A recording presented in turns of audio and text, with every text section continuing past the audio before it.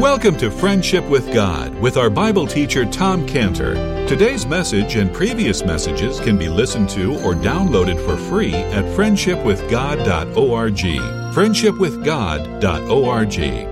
You can also obtain free resources from Tom Cantor and view our online bookstore at friendshipwithgod.org or call us at 800-247-3051. 800-247-3051. Tom Cantor also has a daily devotional verse that comes out each day by email and on Facebook.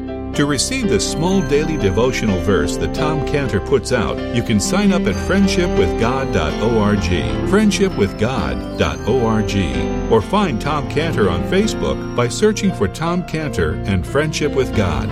Now, here is our Bible teacher, Tom Cantor.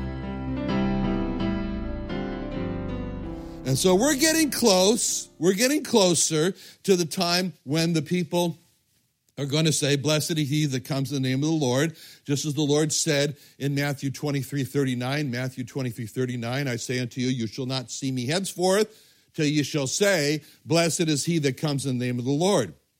But the tragedy for Israel when Moses came first is that they would have been saved if they had received Moses. And the tragedy for the Jewish people is that they would have been saved when the Lord Jesus would have received them.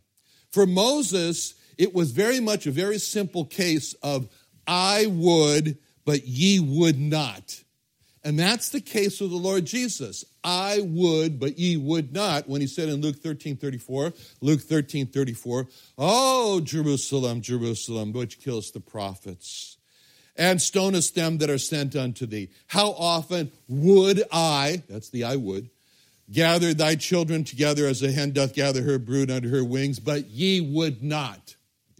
So Luke 13:34, that verse there, the Lord is saying, "I would, ye would not," and that's just what happened to Moses also. How different Jewish history would have been if Jewish people had received Moses when he first came to them. How different Jewish history would have been if the Jewish people had received the Lord Jesus when he first came to them.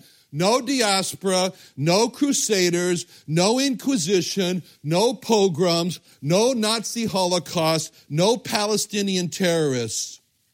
All because Israel did not know when Moses came the first time that was the time of their chance. That was the time of their opportunity. That was the time of their visitation.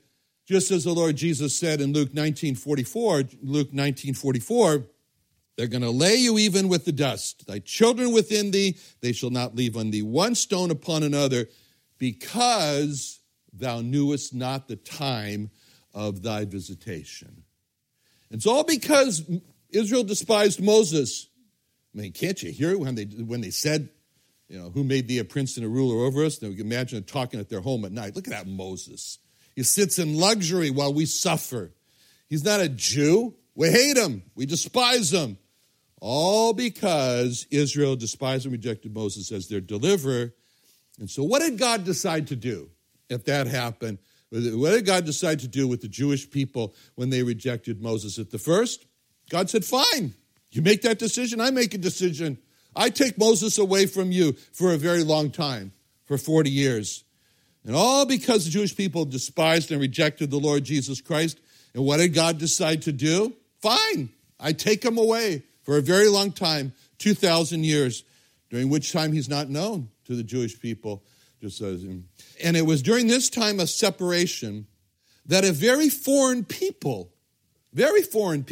came to know Moses. You know who that was? The Midianites. The Midianites. No, who's ever heard of the Midianites? But during this time of separation, a very foreign people, known as the Gentiles, came to know the Lord Jesus Christ. Do you know that? But it's also at the end of this time that the Jewish people really felt the heat. And it will be coming soon, now, after 2,000 years, that the Jewish people are really going to feel the heat. So this is the golden opportunity for the people there in Galilee when the Lord Jesus is preaching and telling them that they need to repent because the kingdom of heaven is at hand. All right, now, the Lord Jesus has a very simple message. It's the message, repent. Just one word. That's his message, repent. What did he preach? Repent. He calls for the people to repent. What's that mean, repent? Well, first of all, he's calling on the people to review your life. Review your life individually. Look back on what you've said, on what you've done, where you've done wrong against God and wrong against others. Especially, he calls on people to look back and review your thoughts. Go back over the script of your thoughts. What have you thought wrong against God? What have you thought wrong against others, which is what the Bible says to do in Deuteronomy 15:9. Moses said this, Deuteronomy 15:9. Beware that there be not a thought in thy wicked heart. Deuteronomy 15:9. Proverbs 24:9. Proverbs 24:9. The thought of foolishness is sin. So he calls for people to repent. He's calling for the people to bring out what John talked about in Matthew 3:5. Matthew 3:5, John the Baptist. Then went out to him Jerusalem and all Judea and all the region around about him were baptized of him in Jordan, confessing their sins. But when he saw many of the Pharisees and Sadducees come to a baptism, he said unto them, O generation of vipers, who warned you to flee from the wrath to come? Bring forth therefore fruits meet for repentance. So he says this statement, John the Baptist says this, to the Pharisees who are coming to his baptism. And the difference between the people who were lined up from all Judea and the Pharisees was very simple. It was a broken heart. They had a broken heart. The Pharisees didn't have a broken heart. So there stands the Pharisees. You got to try to picture this. And the Pharisees are surrounded with people who are confessing their sins, and they're afraid of hell. They're afraid of the wrath of God to come because of their sins. But these Pharisees, they're not confessing their sins. They're not afraid of being cast into hell. And so these Pharisees, they're not determined to stop sinning. And it shows what repentance is. Repentance is uncovering within plain sight the awful history, the personal history of past sins to the point of confessing them. Repentance is a deep sorrow for those personal sins. Repentance is a cry for help to stop those sins. Repentance is a cry to God for forgiveness and cleansing from those sins. And repentance is a fear of being punished for those sins by being cast into hell. This is what the thief on the cross had. He had a knowledge that he deserved the punishment for his sins. When from his cross, he says to the thief there in Luke 23:41, we receive the due reward of our deeds. Repentance is a fear of being cast into hell, as a punishment for sins. That's what the Lord Jesus was preaching when he said, repent. When the Lord Jesus says, repent, in essence, he's saying, uncover all your sins of the past. He's saying, be sorry for those sins. He's saying, cry out to God that in mercy he'll forgive and cleanse you from those sins. He's saying, cry out to God for help to stop sinning. And he's saying, be afraid of the punishment for your sins, which is being cast into hell. Now, there's a very interesting history about a blind man in Luke 18:35, when it says, it came to pass as he was come nigh unto Jericho, a certain blind man sat by the wayside begging, and hearing the multitude pass by, he asked what it meant, and they told him that Jesus of Nazareth passeth by. He cried, saying, Jesus, thou son of David, have mercy on me. And they went before, rebuked him, he should hold his peace. But he cries the more, thou son of David, have mercy on me. Jesus stood, commanded him to be brought unto him, and when he was come near, he asked him, saying, what wilt thou that I shall do unto thee? And he said, Lord, that I may receive my sight. Jesus said unto him, receive thy sight. Thy faith hath made thee whole. So here's a blind man. He's crying out to the Lord Jesus to have mercy. The Lord commands him to be brought forth. And the Lord asked him what seemed to be the most ridiculous question when he asked the blind man in Luke 18:41, what wilt thou that I should do unto thee? I mean, can you imagine what everybody thought when the Lord asked that question? It was so obvious. The blind man was blind. He needed to have sight. That was obvious. If it was so obvious, why did the Lord ask that question? Because the Lord wanted that man to be specific about what he was crying out for mercy for.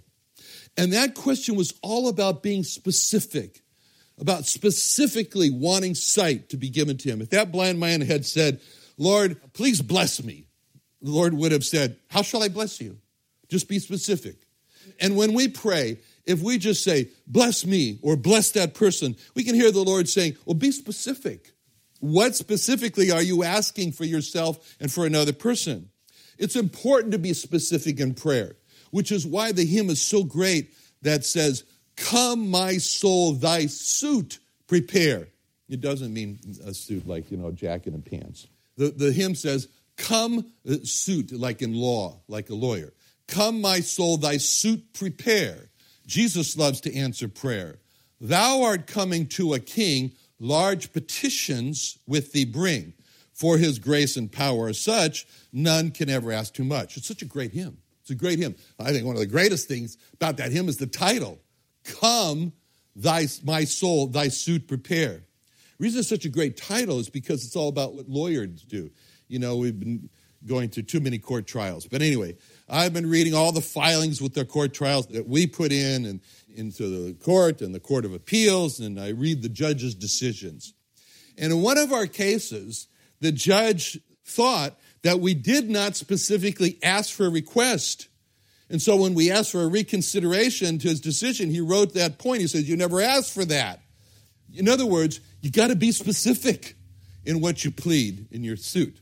And when a case is sent to the Court of Appeals and they have the three judges and they look at the pleadings on both sides to see if the points that are being argued for overturning the lower court's decision were specifically argued in the lower court, or if they were new points that are now being brought up, which are called de novo, because the court is all about being specific. So when the hymn says, come, my soul, thy suit prepare, it means to not come to God in prayer without being specific, without being what's being asked for.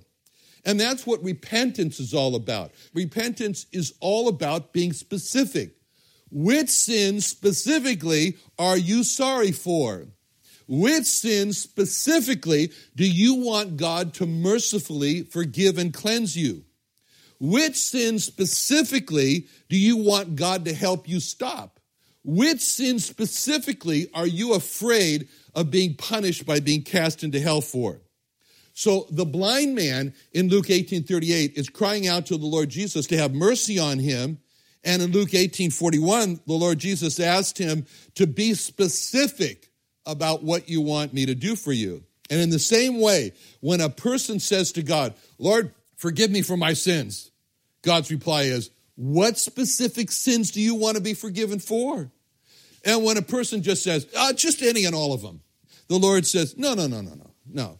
Be specific. Do you really see yourself as a sinner? Because repentance is all about being specific.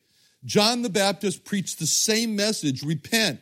And the people's response in Mark 1:5 was, there went out unto him all the land of Judea and they of Jerusalem and were baptized of him in the river, confessing their sins. They were confessing specific sins. No one was going there saying, well, Lord, I must have sinned like everybody else, so I just confess whatever sins I've done. No, they were not there saying, Lord, just like everyone else, I made mistakes in life, so I just confess all my mistakes I must have made in life. No. They were there with their heads dropped in shame. They were extremely embarrassed, and they were saying, I lusted after Sarah, my neighbor's wife. I coveted after Abraham's ox. I stole the money out of Yitzhak's jacket. I got so angry that I cursed David, my friend, in heart. So they're coming clean. They're coming so clean from the sins that they didn't care who heard them. They were confessing their specific sins. That's what repentance is all about. Being specific for sins. Repentance is not just saying, please forgive me of my sins. When God hears that, please forgive me for my sins, you know what he says? God says, and which sins might that be that you want forgiveness for? Just as he drew out of the blind man what he wanted mercy for, he draws out of the people what sins they want forgiveness for. And it doesn't work to just say, all of them. Just all of them. Just wipe the slate clean. I don't know, whatever's on it. That doesn't cut it for God. It doesn't. So the Lord Jesus, he preaches, repent.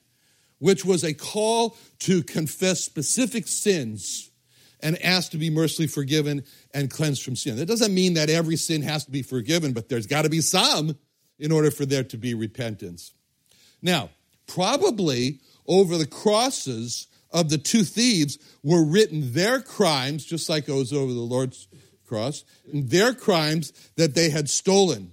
So you can imagine that when the one thief says to the other in Luke 23:41, we received the due reward of our deeds, that he probably did. He probably, he turns to the other thief, he's looking up at the sign over his cross. We received that deed, and maybe he's looking up over his cross around there and seeing that with a sign there too. He's saying, we received the due reward of our deeds. He's looking up there. It was to that thief that the Lord then responded in Luke 23:43. Luke 23:43, that Jesus said unto him, verily I say unto thee, today thou shalt be with me in paradise. Repentance involves the confession of specific sins. That's the gate to heaven. That's the gate to heaven. Now, we see the Lord in verse 18. Lord, in verse 18, it says he's walking by the sea. Jesus walking by the Sea of Galilee. He saw two brethren, Simon called Peter, Andrew his brother, casting a net into the sea, for they are fishers. Can't you just picture the Lord here? I mean, it's just kind of walking by the sea. He's quiet. He's kind of like Isaac. He went out into the field to meditate. He's just walking along by the sea. Nice scene. He sees two brothers and he stops. And he looks at them. Oh, there's those two men. One was Simon called Peter. That was Andrew, his brother. And he's kind of like sort of watching them cast this net into the sea. Can't you imagine the Lord doing that? Can't you imagine him sort of stopping and kind of looking and thinking of those two brothers working together to catch their fish? Imagine him quietly watching them work and thinking. Now, what thoughts went through the Lord's mind as he watched those brothers, Peter and Andrew, work together casting a net? What did he see when he saw those? What was he focused on? I mean, notice how at the end of verse 18 it says, they were fishers. They were fishers. That's a very important statement because it tells us that it was the practice of them being fishermen that's very important. And there are parallels which the Lord saw at that point. Now, none of us here have professions of being professional fishermen. Maybe we'd say thank God for that. But anyway, that's why it's important for us to think about what a fisherman does. A couple of months ago, I went out with a friend of mine named Juan. He has an open panga boat, and we went out to fish in Loretto. And we started off really early in the morning, and it was dark, because Juan says that's the best time to catch fish. I don't know why, but anyway, that's what it is. So we get on this boat in this little marina, and get on the boat with us is this older man named Goody. And Goody's got white boots on, and he gets on the boat with us, and he's got this net. And Goody's job was to go and catch some live bait for us so we can catch fish with live bait. And these are sardines. They're just swimming around in the marina there. I don't know why they're there. Maybe Goody feeds them. I don't know. But anyway, they're all there congregated in the marina. So for the next 15 minutes, I watch Goody as he stands on the bow of the boat, and he tells Juan, go over here, go over there. Juan putt-putts over there, and then he throws his net into the water of the marina to catch the sardines.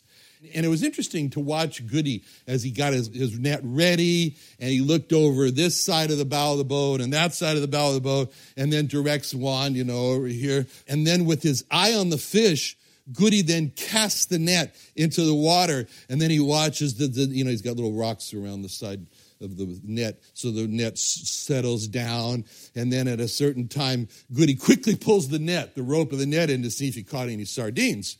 And if not, then he repeats the process until he got for us a bucket of live sardines that we use for catching fish. Now, I can imagine that the Lord watched a similar practice with these two brothers.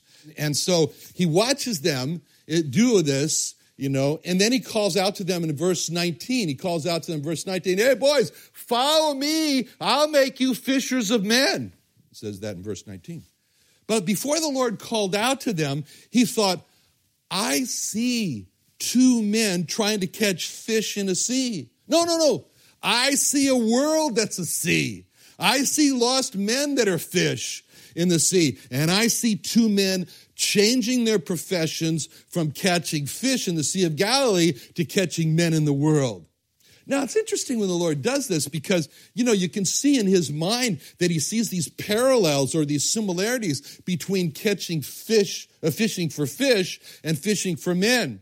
Now, you think about this, what they were doing there. Think about what I just described about Goody casting his net for sardines. And what similarities do you see between fishing for fish and fishing for men? What do you think?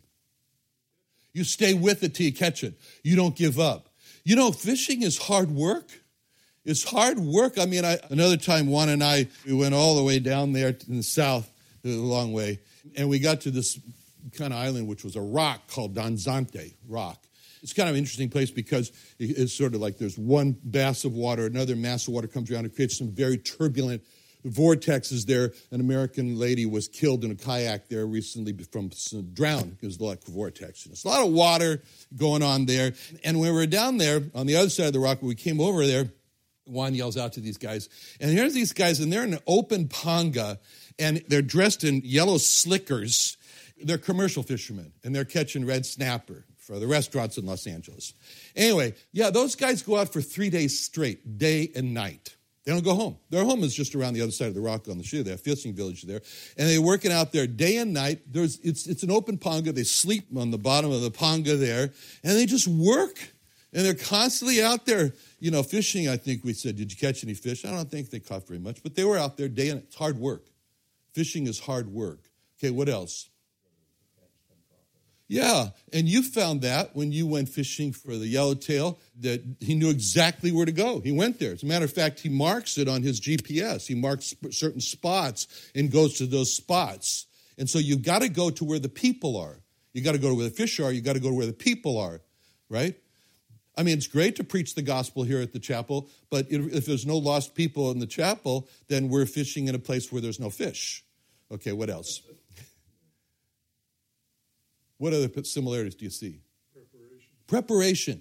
Goody prepares his net. Everybody gets their fish, the bait ready and so forth. You got to have preparation. You got to get the message ready. Get the gospel message ready. Look to where the people are. Wait for the right time to cast the net. You go over there and Goody was there. He just waited for the right time to throw the net out. Let the net settle before you draw it in. Don't draw it in too early. You're not going to catch anything. But let it settle. Let the gospel message percolate a little bit in the hearer. And then pull it in. Don't just let the message sit there, but pull, at the right time. I remember fishing, Juan always says to me, reel. It's like that. It's tiring. Reel, anyway. So make the gospel clear, and then reel it in. But be patient. And there was a lot of times when Goody, with those guys who were out there in their slickers, they were out there and they didn't catch anything. And there was times when Goody threw the net out. He didn't catch anything. So don't be discouraged. Keep on because it comes up empty. Just try again. That's why it's called fishing and not catching, because most of the time you don't catch anything. Now, in verse 18, the Lord is laser focused on Peter and Andrew and their practice of their casting this net in the sea. He's focused on all the things that they're doing there to catch these fish. And that's what's interesting to him. It says he was watching them when they were casting the net into the sea. That's what he's focused on, the actual practice of casting the net out. He's focused on the actual practice of giving the gospel into the sea of humanity. Let's pray. Father, thank you so much for the fact of opening up a little window for us to see the Lord Jesus in his life. And we, Lord, want to follow him in Jesus' name. Amen.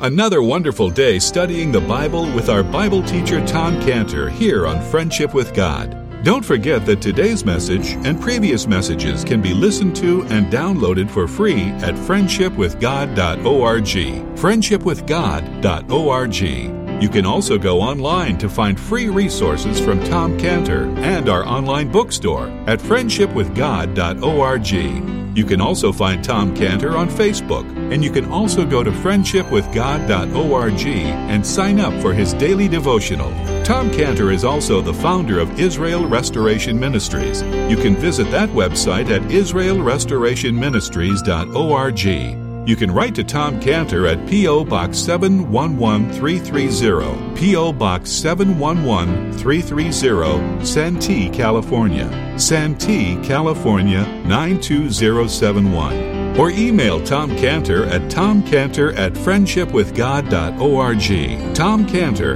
at friendshipwithgod.org. Or for more information about Tom Cantor and Friendship with God and Israel Restoration Ministries, call us at 800-247-3051. What are you doing Sunday nights? Join Friendship with God radio Bible teacher Tom Cantor of the Friendship with God Fellowship Church every Sunday night at 5:30 p.m. at the Creation and Earth History Museum in Santee, California. Watch and listen live around the world to Tom Cantor Sunday evening on YouTube.com by searching for the Friendship with God Fellowship or by going to our homepage at friendshipwithgod.org.